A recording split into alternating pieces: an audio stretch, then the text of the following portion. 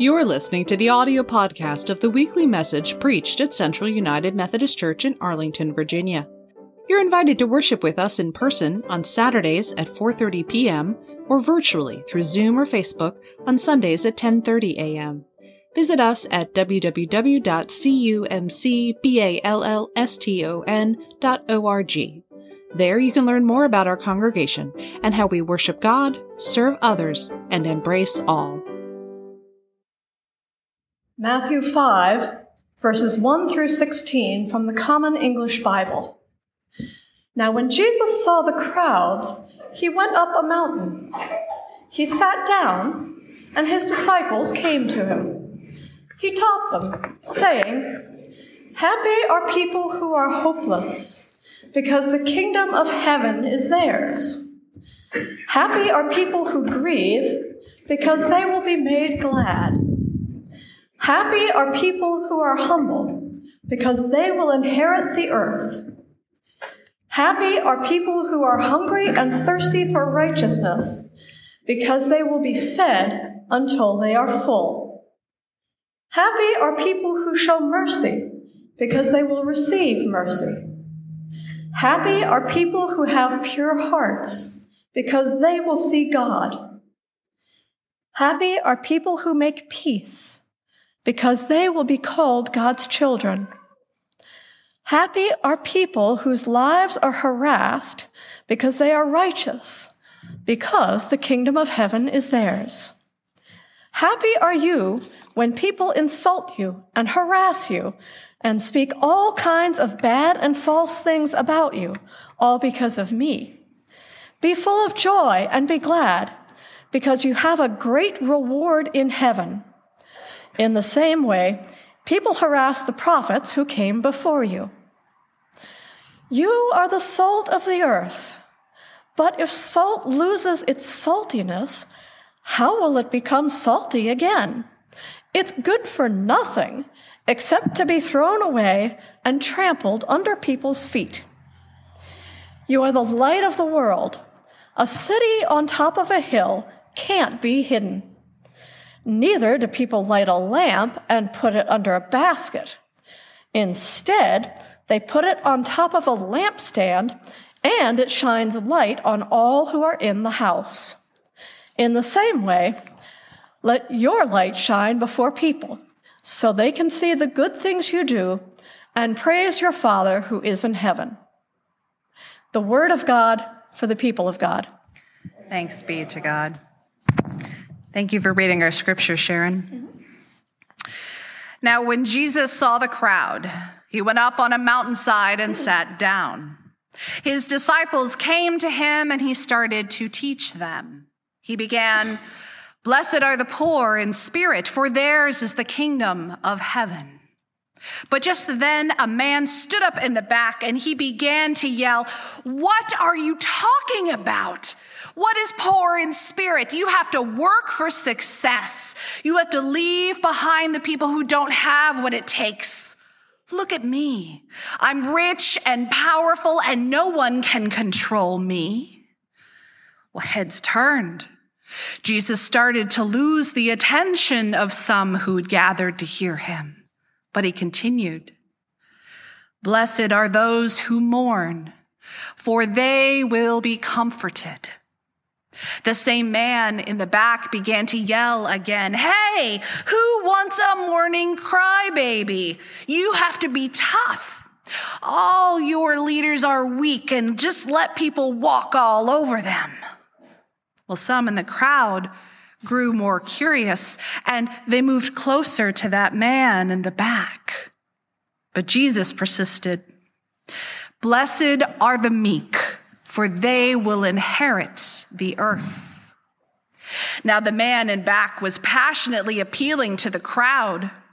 He said, "All of you have been neglected for too long. This man, he's not going to fight for you. He's not looking out for you. He's looking out for Samaritans. He's looking out for tax-collecting traitors. It's time Jesus put his own people first." Well, those in the crowd whose attention had been turned were fully attentive and listening with their curious ears and their nodding heads of approval. But Jesus persisted.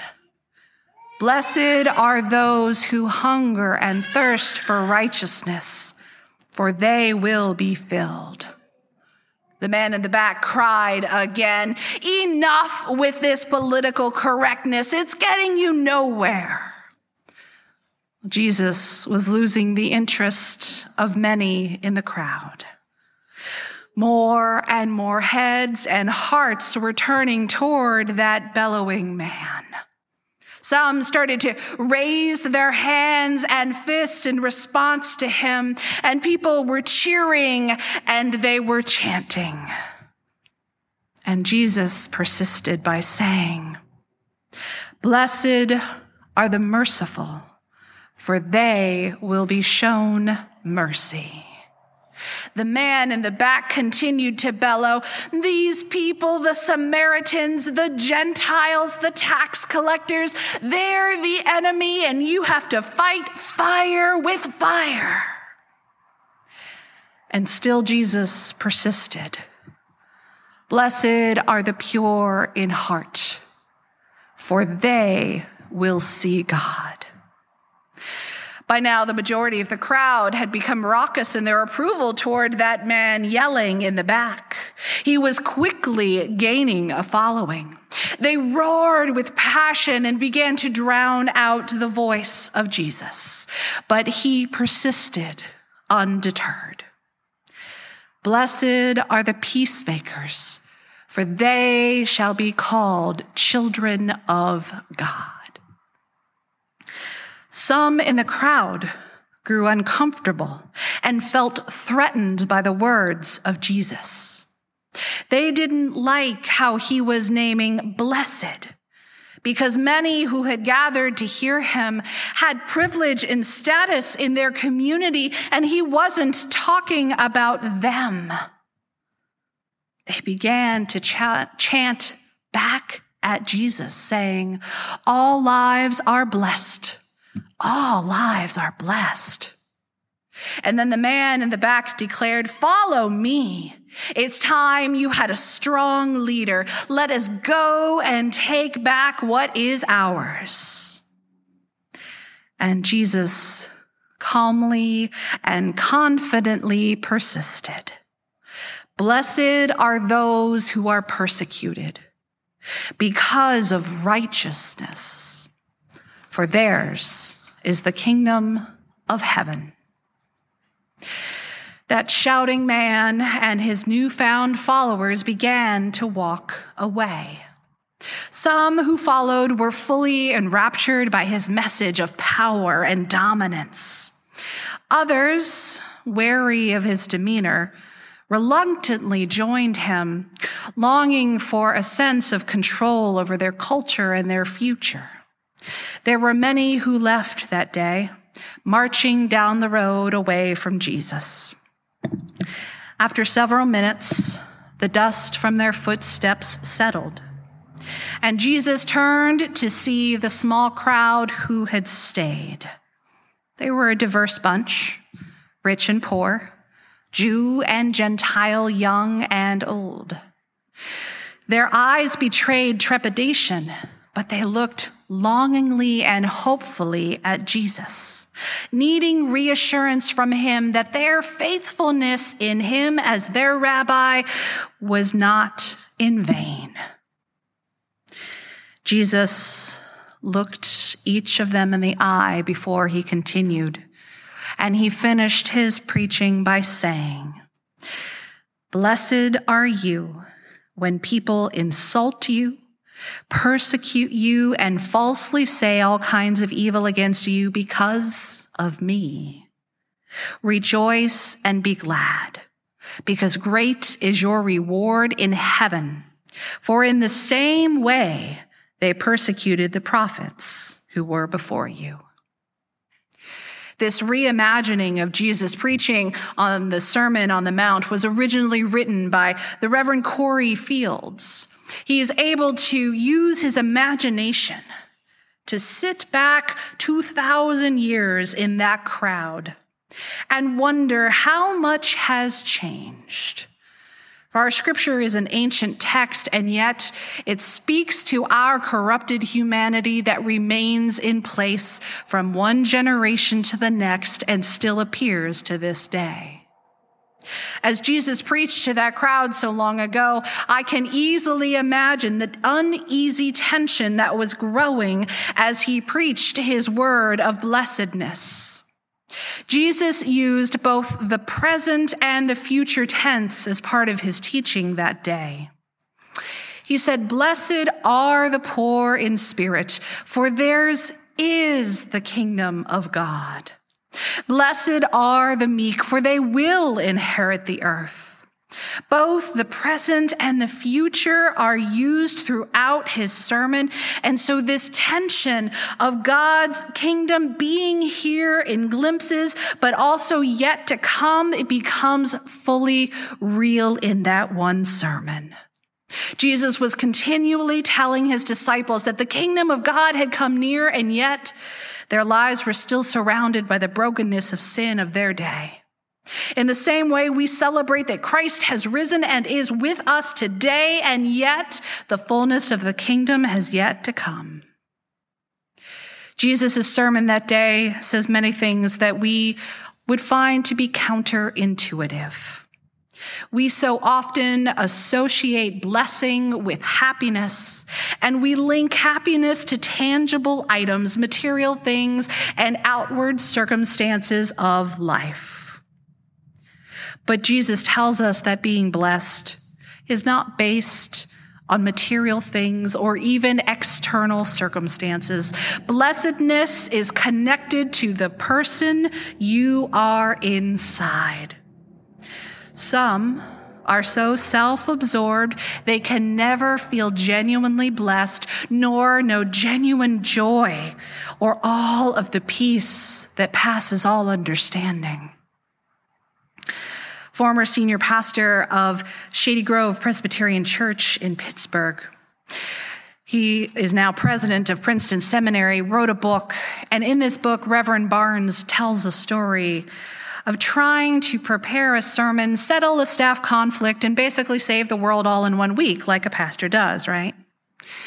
Well, he was feeling a little weary, and he had one more thing to do before he could go home. He needed to lead a communion service in a nursing home. He was honest in his writing and said, "It was the last thing I wanted to be doing that day," and yet he went.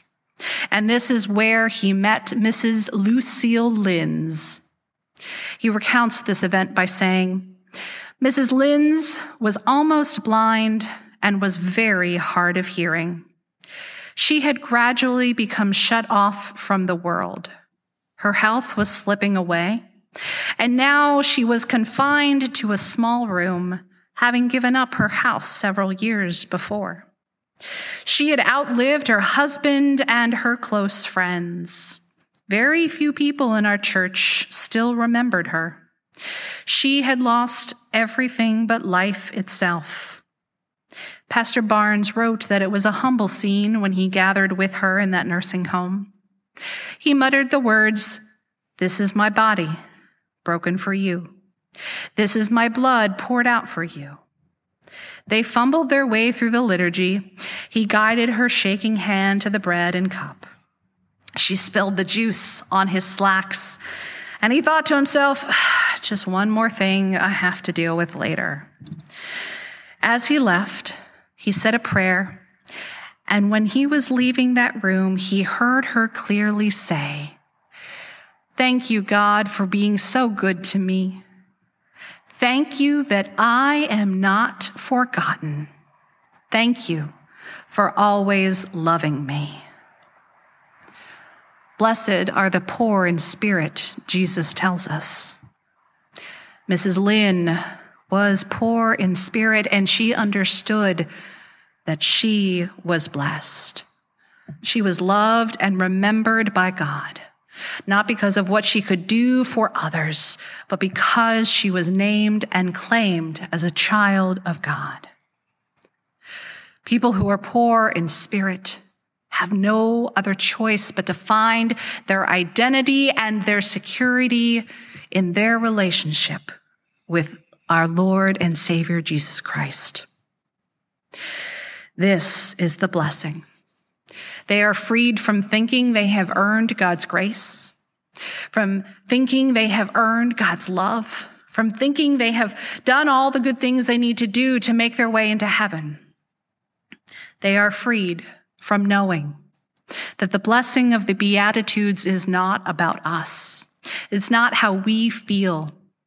It is about what God has done, what God is doing, and what God has promised to continue doing in this world. God has continued to bless those who are poor in spirit, and God continues to do that today as we prepare once again to gather around the table, where we have not earned a place, but when we have been invited, where we have been called and invited by name. The blessing of God comes to us because God has offered it, and that's all that is needed. Thanks be to God. Amen.